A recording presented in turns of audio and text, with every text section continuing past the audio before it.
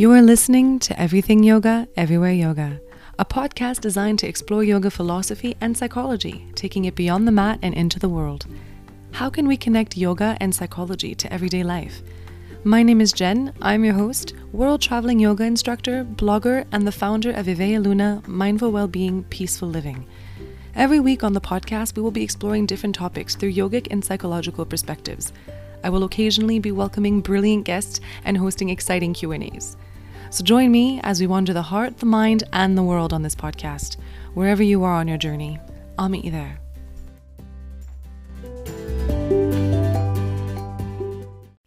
Hi everyone, and welcome to a new episode of Everything Yoga, Everywhere Yoga.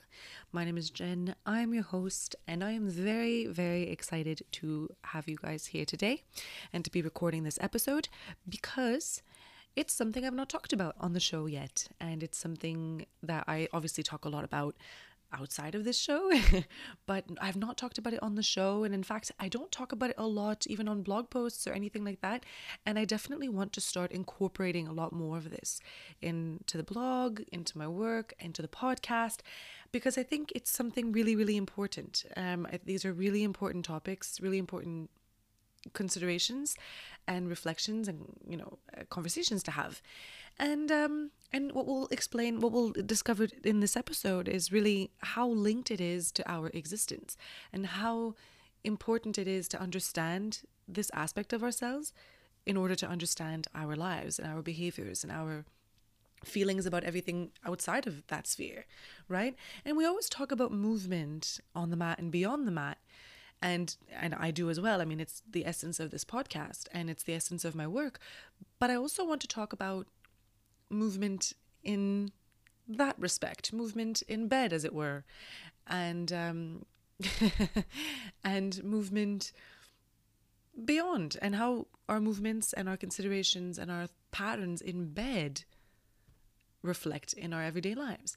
And by that I mean, yes, the way we sleep alone, the way we sleep with our partners, and actual physical, like the physical act of sex, and all that can tell us about ourselves and the way that we live in life. So that's kind of what today's about. And yes, somewhat of a part two to what we talked about last episode about how linked our physical movements are to our mental movements and our emotional movements. We're picking up from that and really exploring the sexual aspect of our existence. So that's what today's going to be about. Before we dive into that, though, I just wanted to say that I hope you're all doing very well. I hope that you had a lovely Valentine's weekend, Valentine's celebration, and that you enjoyed the Valentine's Day special that I recorded for you on Friday, and that it resonated with you. And I did get some feedback about that episode, and I'm really, really glad that you guys found it helpful, and I'm really glad that a lot of you found it refreshing. These are words that were told to me, not that I'm inventing, but that that you guys found it refreshing and grounding and just realistic about the feelings that Valentine's Day brings, and that come up when we think about Valentine's Day and when we're living through that week and that weekend and all the different pressures that arise and the different ways that we can feel either lonely or overwhelmed, whether we're single or not. So I hope that was helpful. If you've not listened to it, it's not too late, guys. It's still there. It doesn't matter what day of the year it is. Go back and listen to that if you want to. So that was really fun. And otherwise, you guys, I have a little bit of news as well that I want to share with you. So I'm going to do that now. So the news is that I'm actually going to be launching a membership program, you guys. I'm really excited about this because I always wanted to have a membership program and different levels of it for different people and different needs, and so that everybody can find something that they want and that resonates with them. So the way it's going to be working is that there's going to be the free community membership, which will have different videos, different podcast episodes that are exclusive to the community, and different follow-ups, different freebies, things like that. That would be for the community. There's also going to be some occasional virtual group meetups that people can attend if they want to. And so this is all a work in progress, but that's basically the goal with that. And then there's going to be the paid membership for yogis, and there's a paid membership for yoga teachers, where we're going to talk more about the business of being a yoga instructor. And then the other one will be for, different resources for people who want to constantly have, a dose of of some things that I offer. And also the monthly fee will be something that you can put toward any services one-on-one with me. So anyway, I'm going to be announcing this more in dates to come, but that's basically what's working out right now is a membership program. And I'm very, very excited about that. And obviously still building the online course for you guys that I'm launching this year, a really, really big course. And I'm very excited about it. So there's that. And otherwise, the podcast, I'm going to have some really exciting guests on the show. I'm actually going to have a copywriter on the show soon, and we're going to talk a little bit more about the business side of yoga as well. All because yes, it's everything yoga, everywhere yoga, so we can talk about all things yoga, but also because I think the business aspect of yoga needs to be explored a little bit more.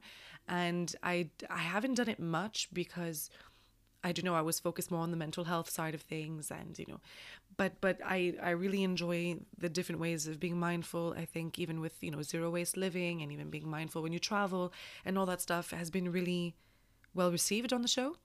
And I thought that talking about business would be good as well. I mean, I've done some Q&As, and I just feel like over time it's important to have a couple segments where we talk about mindful marketing and mindful business running and all of those things. So I'm going to be doing a little bit more of that as well. And I hope that you guys are going to enjoy that, because even if you're not a yoga instructor, these business tips will help you in general, right? If you're an entrepreneur, or if you have a yoga business or a well-being business, then these things will help you, and that's the goal with that. So we're going to have some really great people on the show for business and other. And yeah, I'm just really excited, and it's going to be a year soon since the show was born. And I'm just really excited to make it just keep going and keep making the show what it is. And obviously it wouldn't be what it is without you guys as well. So I just really wanted to thank everybody who has been supportive and who shows up to listen to me every week. And all of you newbies and all of you OGs, all of you, I'm really grateful. So, and I appreciate you all. So thank you very much. So yeah, that's everything for announcement on the announcement side today. Yeah, just some really fun things in the works, and I'm just very excited, and I wanted to share with you. I also got some messages of people telling me that I should air more than one episode a week, and I love that idea. It sounds like a very fun idea. I would love to, but I don't want to commit to something like that right now, just because of my time constraints and just the different projects I'm working on. But I'm going to think about it. I will let you know. Maybe we can have twice a week, or maybe we can do it twice a week, once or twice a month. I don't know. I'll think about it, but I really appreciate you guys wanting to touch base more often. Maybe I can do like mini segments almost every day as well, right? Like little things just to check in.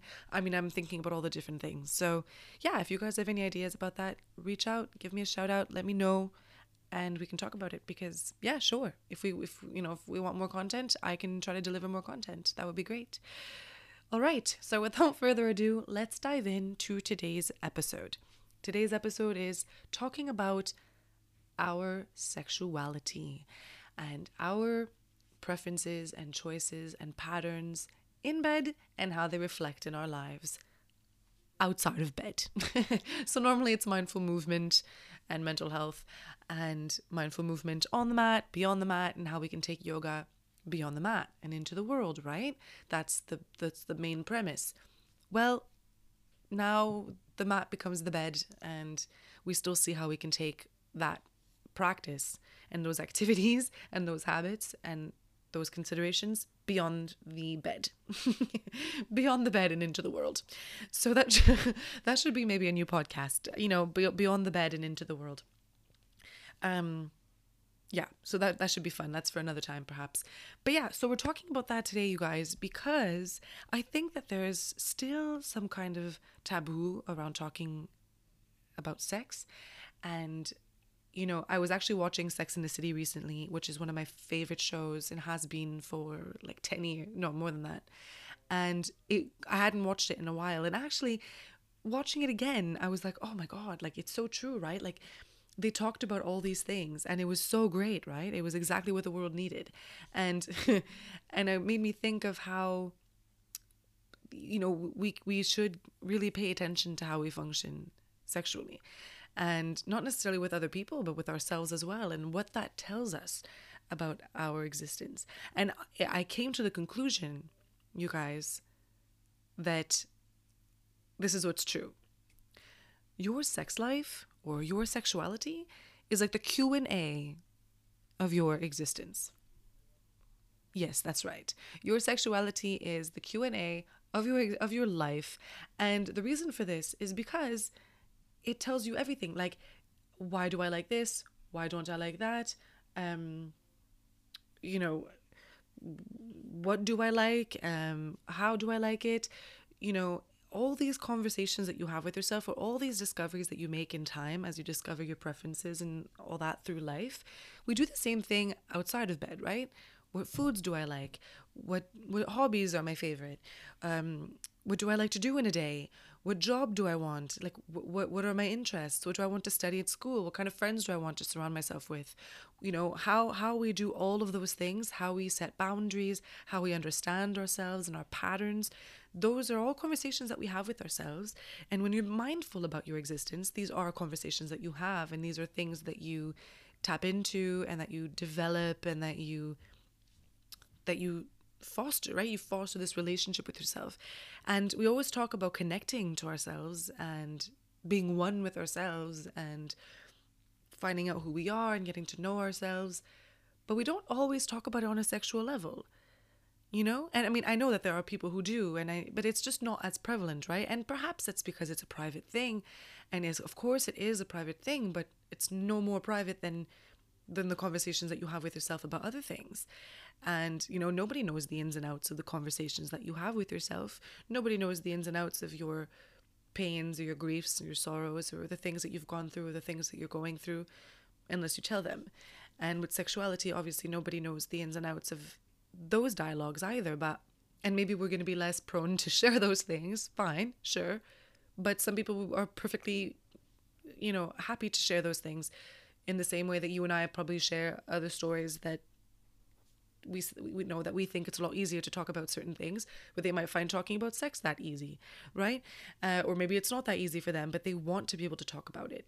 Whatever the case may be, I think it should be spoken about, and I'm going to make this episode about that. And it was difficult when I was thinking of how to structure this episode so that it doesn't become this weird, like, erotica episode or like this weird, you know, this weird episode. But I think what I want to really touch on is the choices that we make, like having a healthy sexuality or a healthy lifestyle, a healthy sex life is knowing what your preferences are. It's knowing how to state these preferences. It's knowing when and how to say yes or no. It's knowing what we want, why we want it. It's knowing to feel pleasure. It's letting ourselves feel pleasure. It's wanting to feel pleasure.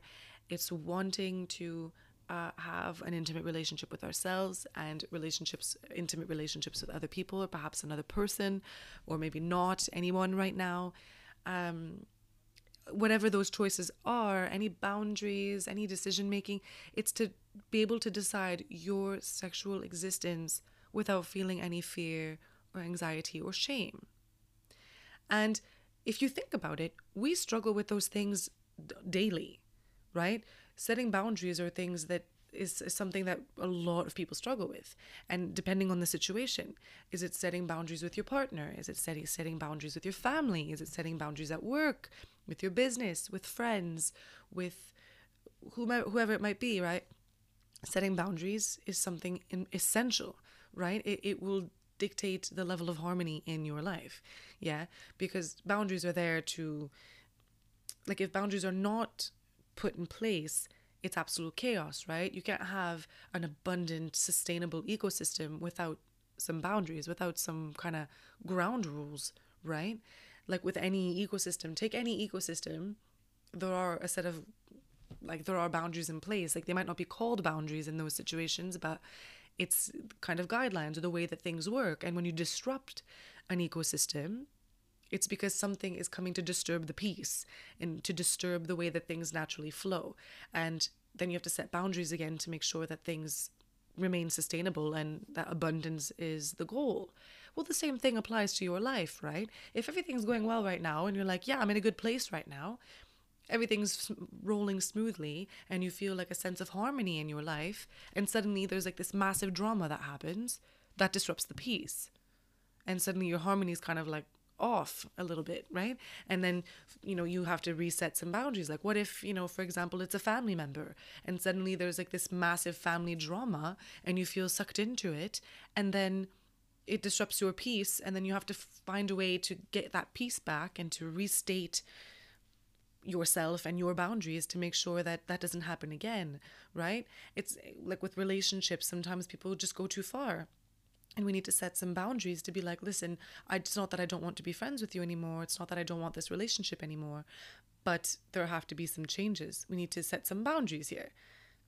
And then with the boundaries, you get back into your flow, right? Like you finally you can find that harmony again. That's the goal, right? And of course, it's natural to have things disrupt the harmony or disrupt like all these different challenges that we go through in life. We're supposed to go through those things, but the goal is to tap into those things, connect with the different things that happen, discomforts, pains, dramas, traumas, the whole thing, and really do the healing process and get out of it stronger and with a different sense of peace and balance and harmony in your life, right?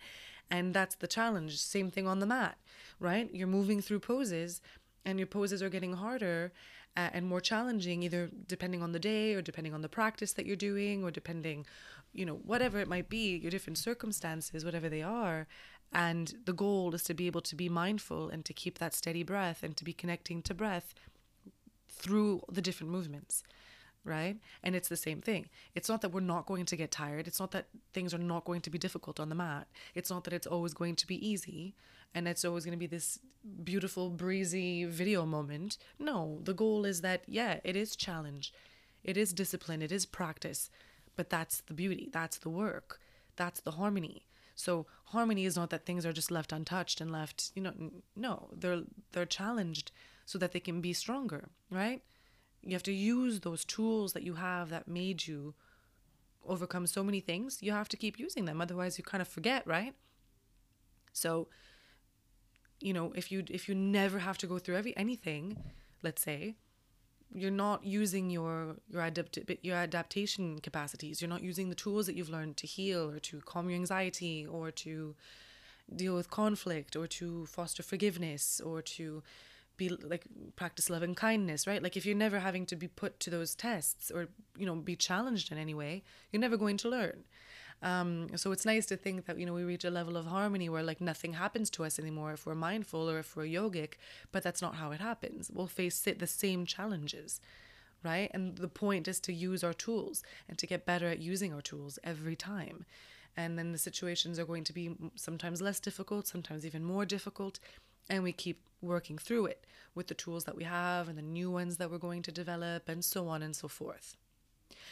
So when you understand the way it happens on a mental and emotional level, then you understand how it happens on a physical level and how all of those things are tied into each other, right? A physical practice has an effect on our mind and on our emotions, right? Of course. Just like our emotions and our thoughts have an effect on our physical practices on the mat, right? You can't deny that. It's a mental thing, right? Athletes have to be mindful. When you speak to athletes or if you ever listen to athlete interviews, like they all have a level of mindfulness practices, yeah? They might not be what we would consider yogic or whatever, or what some people might consider yogic, but they have mindfulness practices, and that's mindfulness. It's mindfulness. It doesn't have to be on the mat, and it doesn't have to be yoga, right? But they have their practices, and that's what's important. And so it goes to show how important the mental is in something physical. And we all know this, right? We all know that it takes, a level of focus and discipline and this and that, and it's mind over matter and this and that. But do we really understand what that means? That is the indication of how tied things are. Physical, mental, and emotional. So tied, so linked. Strong correlation between the way that you talk to yourself, the way that you think, the way that you feel, and how you're going to manifest that into action. It is the narrative of your life, right? It starts with thoughts and then emotions, and right, because you start with circumstances, and then how you deal with the circumstances is going to be your words, right? It's going to be the dialogue that you have with yourself, and then the words that you use are going to give birth to your thoughts, and then your thoughts are going to give birth to your emotions. That's why it's important to change the dialogue that you have with yourself. It's important to nip everything in the bud and realize, okay, but how is my dialogue affecting the way that I'm feeling? Right? You attach meaning to something because you've attached a word to it. And that word has a specific meaning. So if you look at your circumstances and you use a certain word, well, your thoughts are going to be like, right, okay, well, now I've seen that as sadness. And then you're going to feel sad. Because that's what that's the link that you're making. But what if you looked at a circumstance and instead you were more of a neutral observer? Or you looked at it with a different word, and a word maybe that you've not used yet, or that is new to you, or maybe a word that you know, but that is not what you normally would have used. For example, instead of saying, oh, that's terrifying, or that's awful, how about trying to say, oh, that's interesting. That's interesting. Okay. Now what? Then you move on to the next stage, rather than immediately brushing someone off or something off and just saying, no, that's terrifying, that's awful, like it's such bad vibes, I get it, I'm getting so depressed, I'm getting so anxious, absolutely not, that's not a thing for me, and then all that stuff, and then down that rabbit hole. Yeah? And then your feelings match it, because that's how it works. What if instead something happens and you say, oh, that's interesting? Suddenly, your tone is even different, right? No one's going to go like, ugh, that's so interesting. Like, right? Like nobody would say that. It's like, ugh, that's awful. But interesting, you open up your mind suddenly, right? Like your head tilts. You might raise your eyebrows a little bit. You know, you're not flippant anymore. You're allowing something to come in when you say, oh, that's interesting. It doesn't mean that you have to take anything on. It doesn't mean you have to go through with anything. You can make that assessment later, but at least your initial dialogue is one that's more neutral and open to considering different things, yeah? So you start with that and you think, ooh, interesting. And then how does that affect your mental state? Ooh, open-minded, fantastic. And then how does that affect your emotional state? Oh, I'm open-minded. There are different options here. Different things can happen. Oh, okay, interesting. And now, how does that make me feel? Oh, like maybe I have control over what happens. Like maybe I have more of a say than I thought I did. Oh, hey, this is exciting. All these new possibilities. Huh, cool. That's interesting. And it's so much more open. Like it would really depend on what the situation is, but you can already see that you're allowing yourself this openness. And as soon as you allow yourself an openness, rather than blocking something off straight away because you instinctively think it has to be a negative thing or you want it to be a negative thing, just by saying, oh, that's interesting, you're, like we said, you're starting with a different dialogue. Then your thoughts are more open. So you're more open-minded. Then the effect that has on your emotions is that you feel more at ease emotionally. You're not feeling this anxiety or this anguish anymore where you need to protect yourself or where you need to, I don't know, get into fight or flight mode, right? And so you're more open emotionally as well. And then suddenly you realize the different possibilities that there are, and you actually realize that you have control over this. This is not fight or flight. This is not survival. This is not attack or defense. It's something that's interesting and that you're going to consider and you're going to explore, and the decision is yours and you have time to make that decision. And that already puts the mind at ease. Right? Because if we see it as a threat and we just brush it off because we think it's a threat, well, that's it after that, right? That's pretty much the end of that. But if as soon as we open up our minds a little bit, oh, it's not danger, it's just something. So you're being a neutral observer, and that can already help your dialogue and help your thoughts and your emotions. And then you can feel, I don't know, whatever it might be, you might feel better that day then, instead of, being afraid of what was going to happen that day, or being afraid of this appointment you have with a new client, or this meeting you have with a new friend, or this new thing you have at work, or this certain family gathering that you're nervous about. It's like, but nothing happens to you, right? It can happen and you just are a neutral observer and then you just act accordingly. Yeah? Right. So again, the key here is understanding the dialogue that we have. And the way this ties into also the physical activity. And I'm getting to the sex part, don't worry guys. But like now we've talked about the emotional mental thing, and the same thing applies to physical activity. Say you're trying to get out for a run, and then you have this whole dialogue with yourself like, oh, but I'm tired, I don't feel like it's cold or it's hot, or I have to go and do this and I'm going to be tired and it's going to be so long. And you're starting this dialogue with yourself based on past runs that you've gone on, or the fact that you have not done it yet, which makes you feel like crap because you've not gone running yet, and you said that you were going to start running on January 1st and you've not gone.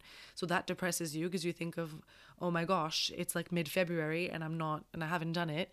So you're going to start beating yourself up about that. Or you think of all the long runs that you have and you're like, oh, but they're so long and I get so tired and my feet hurt. And then you think of all those things. Suddenly you've closed your thoughts. You've closed your mind. Yeah.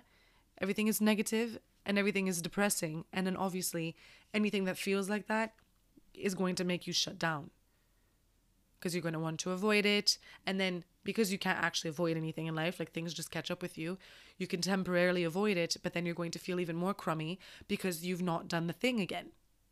And you've set it up for yourself so that it's like, I either do the thing or I don't do the thing. And when I do the thing, I feel good. And when I don't do the thing, I feel bad. And so if you don't do the thing because you psyched yourself out, then you feel like crap. And the cycle continues. Instead, what can happen perhaps is when you wake up in the morning, instead of making it so black and white and so negative, like it's an attack, when it's so black and white like that, even what you think is good, for example, going for a run, even that is damaging. Because if one is good and the other one is bad, then like one cannot exist without the other. So if you go for a run and then you're like, oh, I'm so happy I went for a run, now I'm not bad, I did the good thing, then when you don't, for whatever reason, you'll feel bad when you shouldn't. Because it's not about the run. It's not about the resolution or the New Year's resolution or whatever it is. It's about the choices that you want to make for yourself. And so anything that you look at in such a polar way or in such a simple black and white way will be damaging in the end and should not be used as more than motivation. As soon as it's not motivating anymore, it's damaging to you. So instead what it should be is, I want to feel good, so I'm going to do whatever it takes to feel good. And when you program yourself to thinking that going out to run will make you feel good, then you're going to want to run and feel good. And when you don't, because you don't have time or that particular day you didn't go or whatever it is, you're not going to feel bad. You're just going to be like, oh, I didn't run. That's a shame. I actually quite like my runs now. You're not going to feel like, oh my God, I did the bad thing now because I didn't go running. No, you're just going to think, oh, it's okay. Today I didn't, but I have a healthy lifestyle because I'm choosing to be healthy and to go for my runs, but today I didn't go. Right? And it's a bigger picture thing rather than an individual thing where you either go or you don't go. Yeah? So that's another way where with physical activity or even getting you on the mat, I'm saying running, but the same thing applies to doing your yoga practice, right? Oh, but it hurts and I'm not flexible, and or like I do the practices and it doesn't look like when the other people do it, or it doesn't feel like it used to, or whatever it is, all the excuses like, oh, I'm in pain, or I don't have time, or I'm feeling way too busy to just sit there on the mat doing calm things. I'm going to get antsy. And then if I do really intense things, like my mind's just going to be all over the place. Whatever it is, the excuses that we have, whatever they are, our excuses to not get on the mat or to not do the thing. If you want to make the time, you can make the time. And again, if you don't make the time or you can't make the time, it's not going to be, oh, I practiced or I didn't practice. It's not going to be a polar consideration or a polar manifestation. It's going to be like a big picture. I have a healthy lifestyle. I like to practice yoga. I find I really benefit from yoga. That's why I've put yoga in my life. That's why I practice yoga. But today I didn't practice. And that's okay, because yoga is still in my life and I'm still a yogi and I still have my yoga practices. Just today I didn't do it. Shame though, because I really quite like it and I miss it when I don't do it. But today I just didn't do it. And it's more of that kind of dialogue. right? Rather than this sense of, did I do it? Yes or no? And then obviously when it's no, we feel like crap. Especially that as humans, we like to accomplish things. We like to tick things off our to-do list. We like to feel a sense of accomplishment after we do something. And that's good when it motivates you, like having a to-do list and doing as much of it as you can, or making it simpler with like less tasks, but then you complete them properly, and then that motivates you. It's the same thing with your workouts. If it's not realistic to you, or if it's adding more pressure than motivation to your life, then perhaps you have to find a different system or a different way of incorporating this into your life so that it's motivating and not intimidating. Yeah.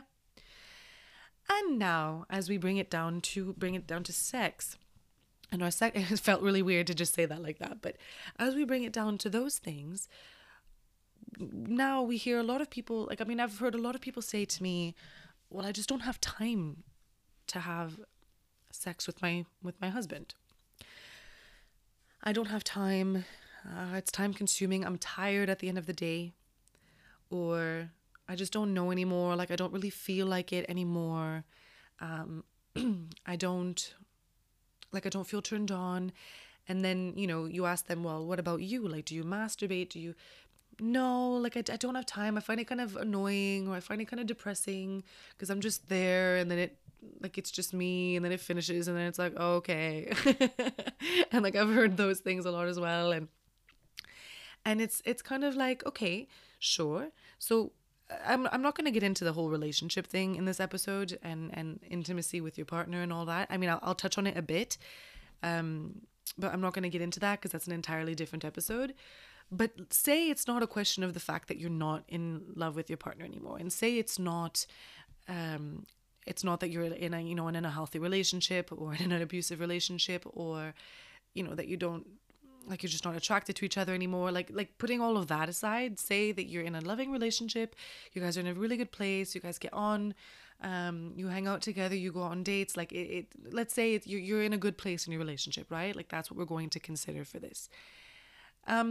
You can be in a really great place in your relationship and not be having sex. So again, the thing here is not, are you having sex or not?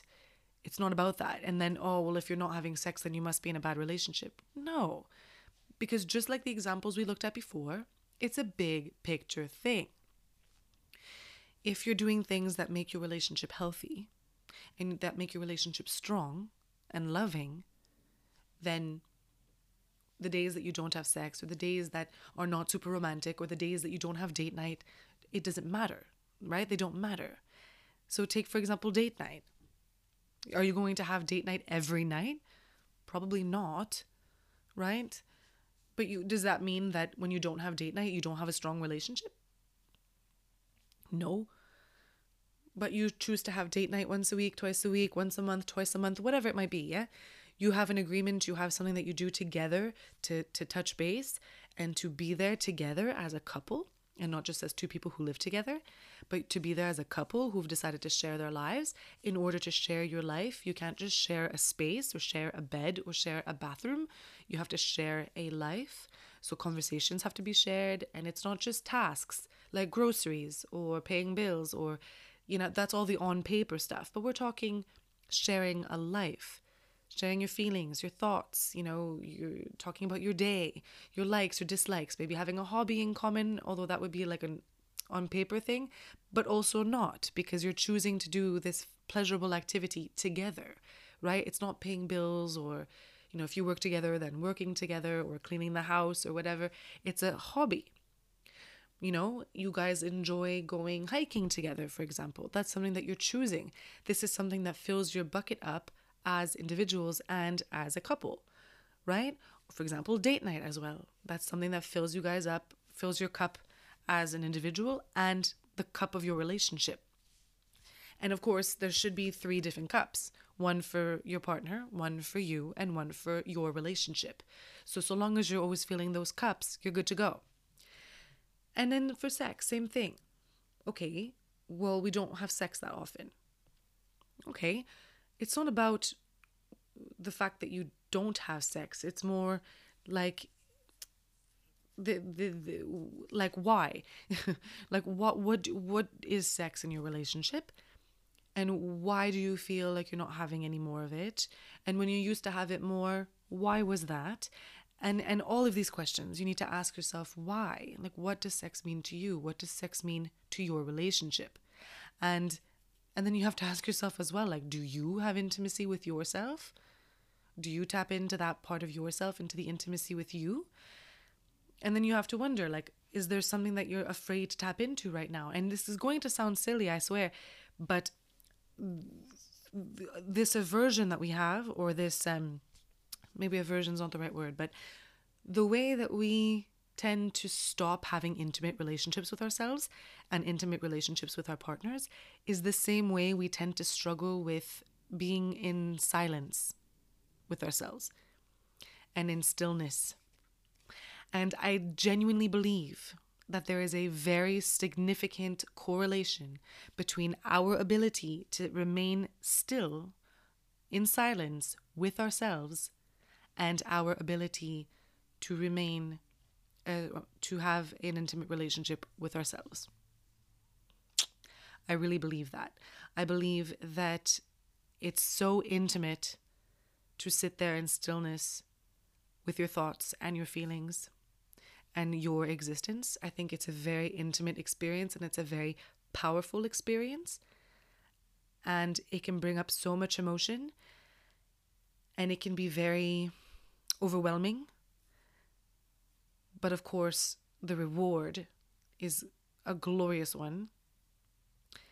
And does that not sound the same as if I were to describe what it's like to have an intimate relationship with yourself? It can bring up a lot of emotion. Yeah? It can be difficult. It can be trying. But the reward is a glorious one, right? So do you see how the two are so linked? Why? Because of the intimacy factor. That choice that you are making to not let yourself be distracted, to not let yourself say you're too busy, to not let anything get in the way of you and you. When you are able to do that, that's where you will connect. That's where you will be intimate with yourself. So the same way I encourage people to meditate, and by that I don't necessarily mean, sit there thinking of nothing and sitting down for an hour. No, but sometimes just tap in, like check in with yourself. 10-15 minutes a day. In stillness. Sit there with your thoughts and your emotions. Observe them. You don't have to do anything more than that. Just sit there and observe. That alone, you acknowledging yourself like that, you looking at yourself and at your existence, that is meditation, and that is an intimate act.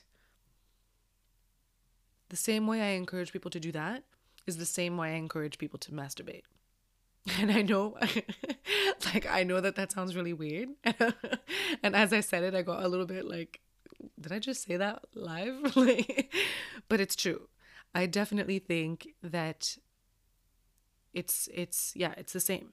And also, the same way you find your preferences, as you get older, you start to know your different likes and dislikes, your different personality type, your different passions, your different interests, and all of that stuff, is the same way you do it in bed, isn't it? Right? Like, how many people have said to me, and I agree, and I say the same thing, we know how to be pleased or pleasured because we know how to do it to ourselves. Like, we know what we're looking for. And yes, different partners maybe taught us different things, and we've been like, oh, wow, that's great. Absolutely, yes, we can't teach ourselves everything. That's why we go through things. That's why we have experiences. That's why we meet people. Absolutely. But it's also like this tapping in with ourselves where we're like, yes, that was pleasurable. Let's do that again. Or that was not so great. Let me not do that again. And of course, it's difficult. It's difficult to do that mentally and emotionally. Like with relationships, we tend to not always see the subtleties and to see that things might not be healthy. And we might get into the same kind of patterns. Whereas physically, if something hurts, we won't do it again, right? But to have that same filter, like, oh, that was pleasurable. Great. I'm going to do more of that. Or that was not pleasurable at all. I'm not going to do that again. And it's the same with our relationships. Like, oh, that's a very unhealthy dynamic. I've been there before. I'm not going to go there again, right? That same thing. But we know this because we take the time to get to know ourselves, right? And that's how you get to know yourself, is by checking in. And then that's how you're able to set boundaries, is because you know yourself, you know what you can give, you know what you want to give, you know what you deserve in return in your relationships, and that's how you're able to set your boundaries. And the same thing applies to your sexuality. I mean, if you're not comfortable with something, you should be able to say that you're not comfortable with something without feeling ashamed. And you shouldn't feel shame with your other boundaries in the workplace, or with your family, or with your friends. It's the same thing. Knowing where you stand and what you're willing to offer and what you're willing to receive, and saying that without shame or fear or anxiety. That's healthy boundary setting, and that's healthy sexuality. And you can tell so much about yourself by by your sexual behavior, and your sexual, like your sex life. That's why I say that sexuality, or your sex life, is the Q&A to your existence, is because it really is, and so many people. I even had, like, I've had conversations with friends where they tell me that when they're emotionally, like when they're going through something emotional and they're feeling kind of constipated emotionally, that they feel constipated sexually as well. Like they have trouble reaching orgasm, or they have trouble finding a lot of pleasure in what they do. Like it's just not the same. There's not that same rush, that same buzz. And it's the same thing emotionally, right? They're not able to feel what they need to feel. And so they're shutting off everything. And the thing with emotions is, you can't just say, oh, I only want to feel the good things now, or I'm only going to touch this now. It's like, no, usually when there's something hurting you, it starts to invade the rest of your emotions, right? And you can try all you want to compartmentalize, and you can try to say, okay, no, I'm only going to focus on the good things now. But usually when you're in pain, it's hard to just be feeling happy emotions. Like there will be that dark cloud of sadness or of grief or whatever that you're going through that will be taking over eventually. The more you let it stay in there, the more it's going to evolve and grow and invade even the positive aspects of your life.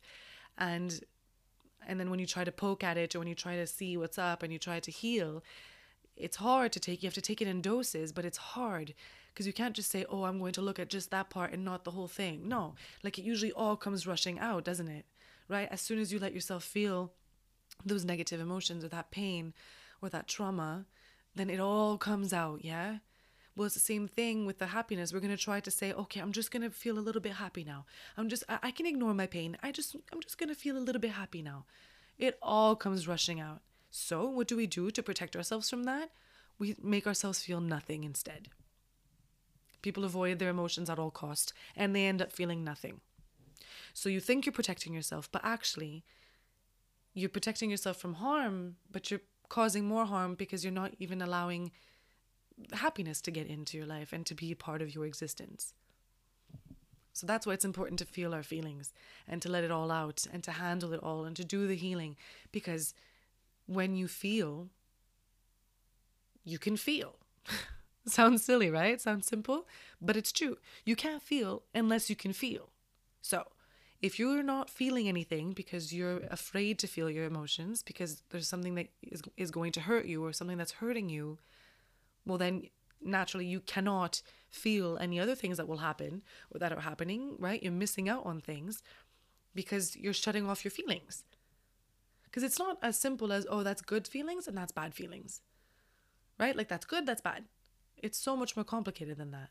So when you shut one off, or when you think you're shutting just one off, you're actually just shutting yourself off entirely. And over time, it'll become more and more incapacitating and more difficult to open up again. And that's the unfortunate truth, you guys. Like when you see someone who's been through heartbreak or been through something, and then they become really bitter, like we all know those people where, someone says, my God, what happened to that person to make them like that? And everyone's like, oh, well, apparently, it was a bad breakup, or, oh, apparently, it was this, that. Because the person is in so much pain that they've just shut off entirely. Yeah? But then you have some people who go through something painful or traumatic, and they're like the loveliest people. And you're like, wow, you went through that? Because we've equated grief or pain or trauma with just being miserable after. And that's it, That's it. They're messed up. They're fucked, right? But it doesn't have to be like that. You can heal and be happier than you've ever been. And that's the goal, really. So when we shut off our feelings for whatever reason, we're shutting off all the potential of receiving and feeling any more of anything after that.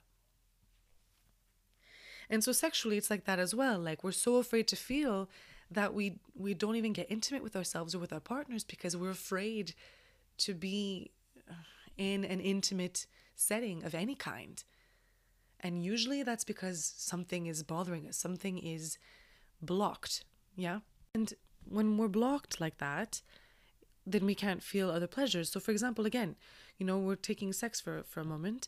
If we're avoiding sex because we're afraid to feel anything, or we're afraid to slow down for a moment, or we're afraid to tap into any intimate setting with ourselves or our partners, then we're missing out on all the pleasures that sex brings. And that's like quite an obvious example because it's something that we can really relate to. It's a bit more tangible, right? It's like physical pleasure. But it's the same thing with emotional pleasure, right? It's like saying, well, I'm going to shut myself off now, which also means that it's going to dim any joys that come into my life. And that one, hits us less hard when we think about it because we don't know and we can't necessarily put our fingers on what kind of joys will come. So it's easier for us to just avoid that and then avoid our feelings. But when we think of sex, it's like, yeah, but you're turning yourself off to all those pleasures as well. And that's a little bit more tangible for you to maybe identify with. You're like, oh, wow, yeah, no shit, I'd be losing that, right? But it's the same thing with any emotional pleasure as well. And, another thing that I genuinely believe in that, the release that you get from like the endorphins, first of all, after orgasm, and that pleasure that you feel that's just all encompassing, and that's not just physical but actually mental and emotional as well. I mean, that's a fact. And I genuinely believe as well that there's such a loosening up of tight spots physically and sort of energetically when we have sex, that is linked as well to feeling happier and to feeling more at ease and more harmony inside our personal ecosystems, right? And it's kind of like having a really good stretching session. Like, yes, it's endorphins, and yes, it's all the things on the physical level and on the scientific level, but there's also this beautiful sense of opening up tight spaces. And stretching is like the physical manifestation of meditation because meditation or yoga is to create space, right? It's to kind of calm the mind's fluctuations. It's to create space between thoughts. And stretching is just that. You're creating space in your muscles and in your body. And that space allows you to feel more free and more loose and more calm. Stretching is amazing. And then you'll feel more at ease, and some pains will go away, tightness will go away, and you'll feel happier and better. And there are people who cry in certain positions, like in certain stretches in yoga. It just like opens up this side of them that suddenly they just feel, especially hip opening exercises. People will feel kind of weepy sometimes in like pigeon pose or, and it opens up this part of them that you wouldn't expect. You'd think like, why is this person crying right now? They're just stretching. And it's like, yeah, because it's more than just this physical thing. And it's more than just endorphins. It's like where we store so much of our stress is in the lower body, right?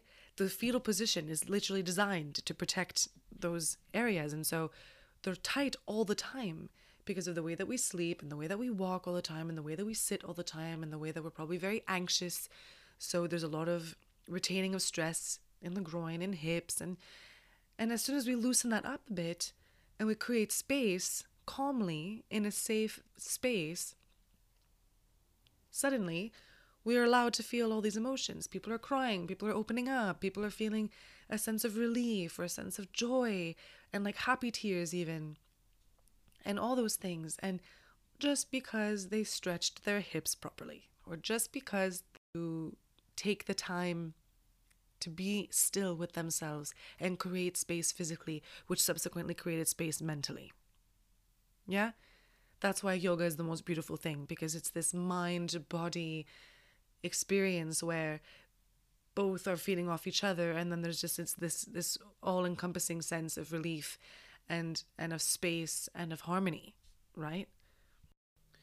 And the same thing goes for sex, okay? Or for masturbation, or any of those intimate, those physical intimate experiences. They create space. They do. They create contact and connection in intimate times. And when you have those moments, when you nurture those energies, when you let everything flow and awaken, you inevitably are awakening different aspects of yourself. You're awakening your entire existence. And that is at the source. It's at the root of everything. You know, again, I don't want to go on another tangent now about chakras and all of that stuff, but even aside from chakras and aside from energy centers and all of that stuff, we're thinking on a physical level and on an emotional level, even all the benefits that there are to, you know, a healthy sex life and an active sex life and intimacy with yourself more than anything. I'm not even talking about partners necessarily, although that is something in and of itself. And that's different. You know, if you have a partner or partners, then that's a separate thing. But even just having that intimacy with yourself, right? Like even just mindfully tapping in to your relationship with you is important. Like having alone time may consist of going shopping or going out of town or going to the library or to a bookstore or, going to the restaurant to have dinner with yourself. Like I do that regularly. You know, I like to hang out with myself. I like to nurture my relationship with me. And I encourage everyone that I know, and clients, friends, everybody, to foster their relationships with themselves on every level, because you're tapping into a primal you, a pure you. And you is not just you on the mat meditating. You is you out for dinner. You is you when you go shopping. You is you when you're showering, when you're in bed, when you're so many things. You're so many things. And there's absolutely no reason why you should not have access to all those sides of yourself, and not just have access, but really nurture a healthy, balanced relationship based on respect and love with yourself.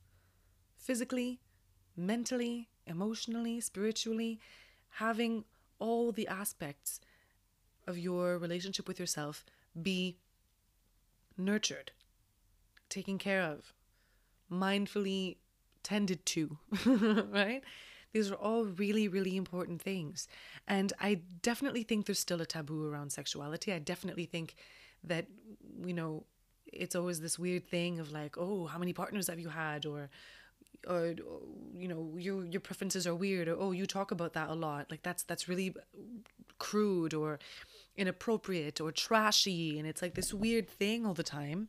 And it's like, really? I'm talking about an aspect of my existence and it's trashy? Why? Because it's intimate? Oh, so it's not intimate to talk about grief? It's not intimate to talk about feelings, but it's intimate to talk about, you know what I mean? Like some people find it uncomfortable to have people talk about their feelings in front of them. And some people find it uncomfortable to have people talk about their sex lives in front of them. And that's okay. If somebody doesn't want to listen or doesn't want to hear about it, you don't like impose it on them. Like, no, listen to my masturbation story. Like you don't, I mean, that's not what I'm implying either. But it's just, why is there such a difference with it? Why? Because it's physical. Okay. But like if it was really that unacceptable, then there wouldn't be any sex talk. And there wouldn't be any sex shows, and Sex in the City would not be a thing, and so many shows would not be a thing. It's important to talk about these things. And again, yes, there's a level of privacy, and there are things that, we don't share with everybody. And absolutely, again, I'm not saying to just go run outside and talk about your sex life. But again, there also should not be shame in discussing it or in talking about it. If someone does not want to hear about certain aspects of your life, that's okay. Like they might not want to hear about other aspects of your life as well, and that's fine too. Then you make those assessments with each relationship that you have. But like, you should not be ashamed to express yourself about your sexuality. You absolutely have nothing to be ashamed of, right? Like if I'm having this podcast right now talking about this, what's someone going to say? Oh, that's so inappropriate. That's so trashy. Why? If you don't like it, don't listen. Why? How am I being trashy? But that's the kind of stigma around sexuality is, and about talking about it and all that. And even with, when girls talk about it, it's like, oh my God, shouldn't she be more like reserved? Again, why? And I heard these talks so much growing up, and it was just like, oh, how many partners have you had, or how long did you wait before you slept with him? And it's like, yeah, but it's my decision, and nothing should be done in vain. Every exchange of energy, or every time you're spending your energy on something or someone, or you're exchanging energy, like none of that should be done in vain. Equally, you should acknowledge that this person is also having this energy exchange with you. And now they might not see it that way, and that's fine, but you need to know what your relationship with sex is and what with that person is. You don't have to tell them. Like, it's if you're having like a one night stand, or if it's like a friends with benefits situation, you don't need to be saying, this is an exchange of energy. I really appreciate you exchanging your energy with me. Like, I'm not saying that. But you can maybe inside just recognize that this person and you are having an exchange of energy, and you make your decisions accordingly. Like, is this the kind of exchange of energy you want to have? But again, this is the exact same kind of conversation that you should have with any type of relationship. If you're in an unpleasant relationship, is that the kind of relationship you want to have? Or are these the kinds of conversations that you want to have, right? For example, if I keep having a relationship with someone who's rude or mean or hurtful, then I'm exchanging energies with this person, and I'm having conversations with this person, and I'm letting this person be hurtful to me. How is that any better than, like, that to me is a worse decision for myself and my well-being than having sex with someone that I don't know.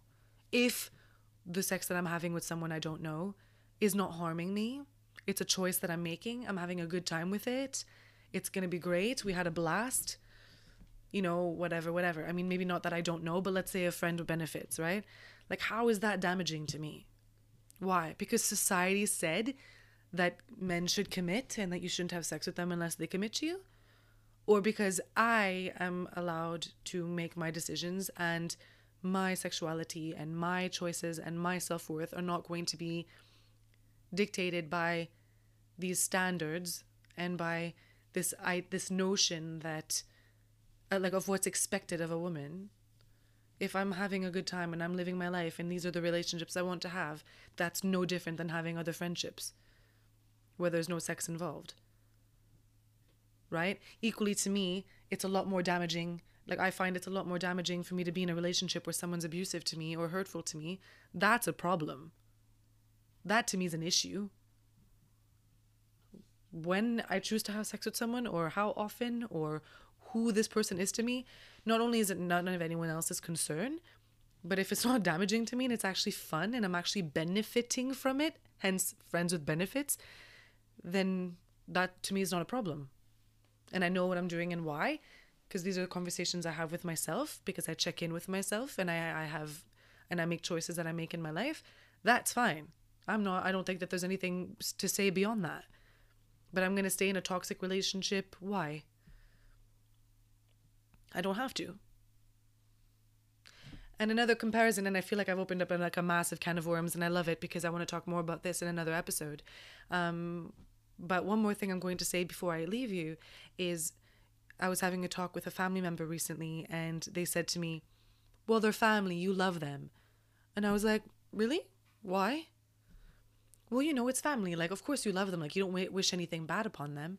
And I'm like, but that's not love, though. I don't wish anything bad upon anybody. Yeah, but you love them. I'm like, no, I don't. I don't talk to them.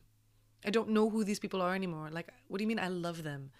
Like, to me, love is a conscious choice I make, and something that I feel for someone where there's like a relationship and there's respect and there's actual love and an actual relationship, and it's nice and kind and loving and pleasant.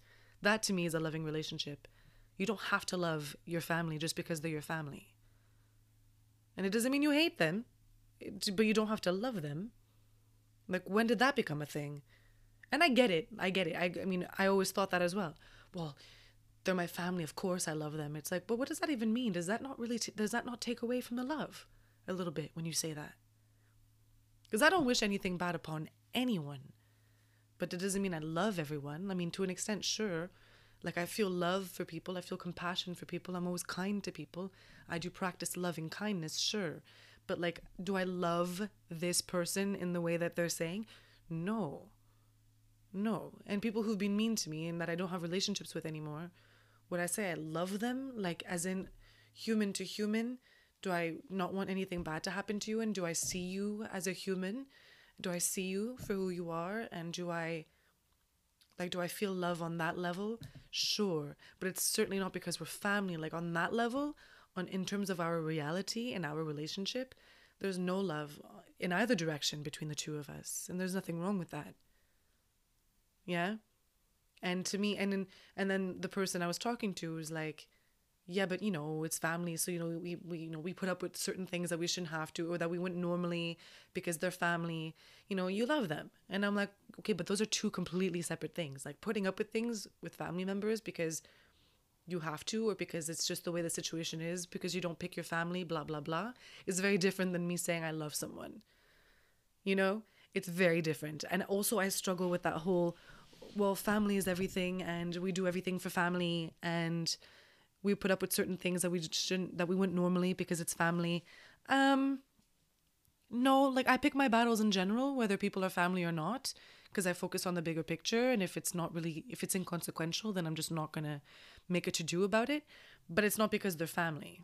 I if I don't want a certain relationship, I'm not going to have it, and I'm not going to just put up with something because. And again, the point I'm trying to make here is this idea of how we have to be so prudish with sex, but then we're allowed to just let people walk all over us in the rest of our lives. And that's not disrespectful. Like, that's not, and that it's respectable to be like that. It's respectable to be a doormat, but it's not respectable to have standards and to make your choices and to be confident in your sexual activity. It's like, really? It's such a twisted thing. And although people are like, well, no, it's different now, like, girls can do whatever they want, it's still not really believed, though. There's still this weird shame sometimes, not sometimes, but often, with girls talking about their partners that they've had, or the things that they, they're shy to talk about it. And then so many girls even say, like, well, like, now we're married, so I don't have to have sex as much. Like, at the beginning, I was kind of just doing it because, that's what you do when you start dating. And it's like, but your sex should be so much more than that. Like, your intimate relationship with this person should be so much more than that. It should be something that you share together.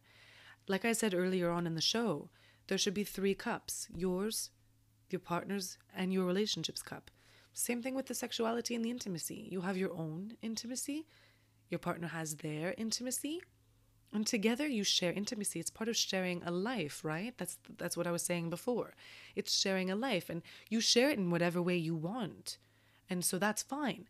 But make it a conscious choice of how you're sharing your life with this person, and like where and how intimacy plays into your partnership. Yeah?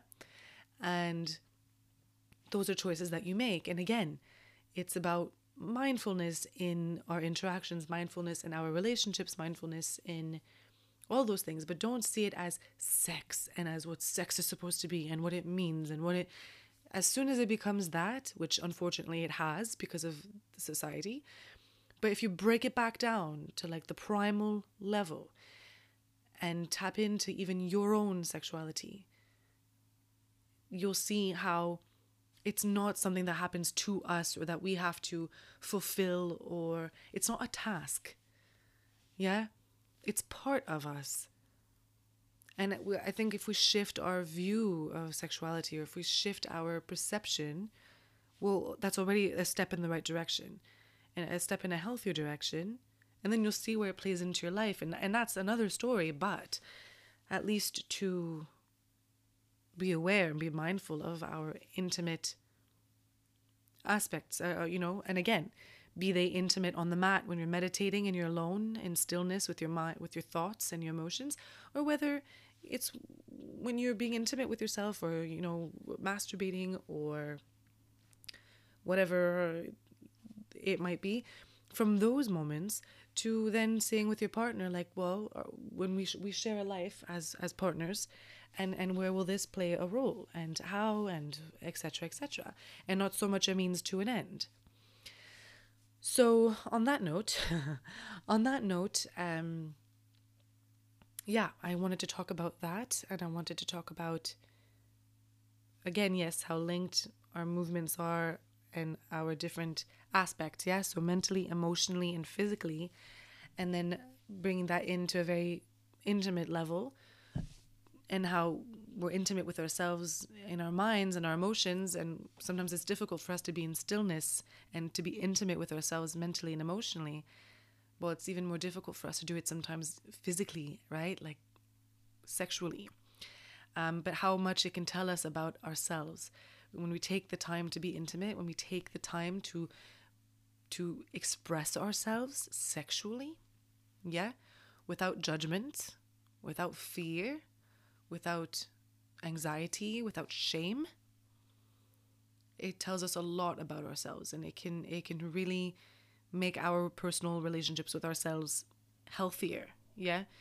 Because it's a really important aspect, however way you decide to incorporate it into your life, and however you decide to carry out any realizations you have, there should be a relationship there. There should be some considerations there, and yeah, a tapping into of sorts. So, so there you go. So that's that. Yeah, so that was it for today, guys. I hope that this was helpful. I hope that this was interesting and it was a nice change of gears. I thought it was really fun to talk about and to explore. So, yeah, there will be more of this. There will be more of this. But that's it for me today. I hope that that was fun. I hope you didn't get too embarrassed or too weird about that. But if you did, then great. Good. Tap into that. Sit with that. Feel that. What does it feel like? What does it make you feel? Sit with it. Think about it. And if you have any questions, let me know. Before I go, guys, I wanted to say one thing. If you do like the show and you want to support the show, I ask that you please leave me a 5-star review or a 5-star rating.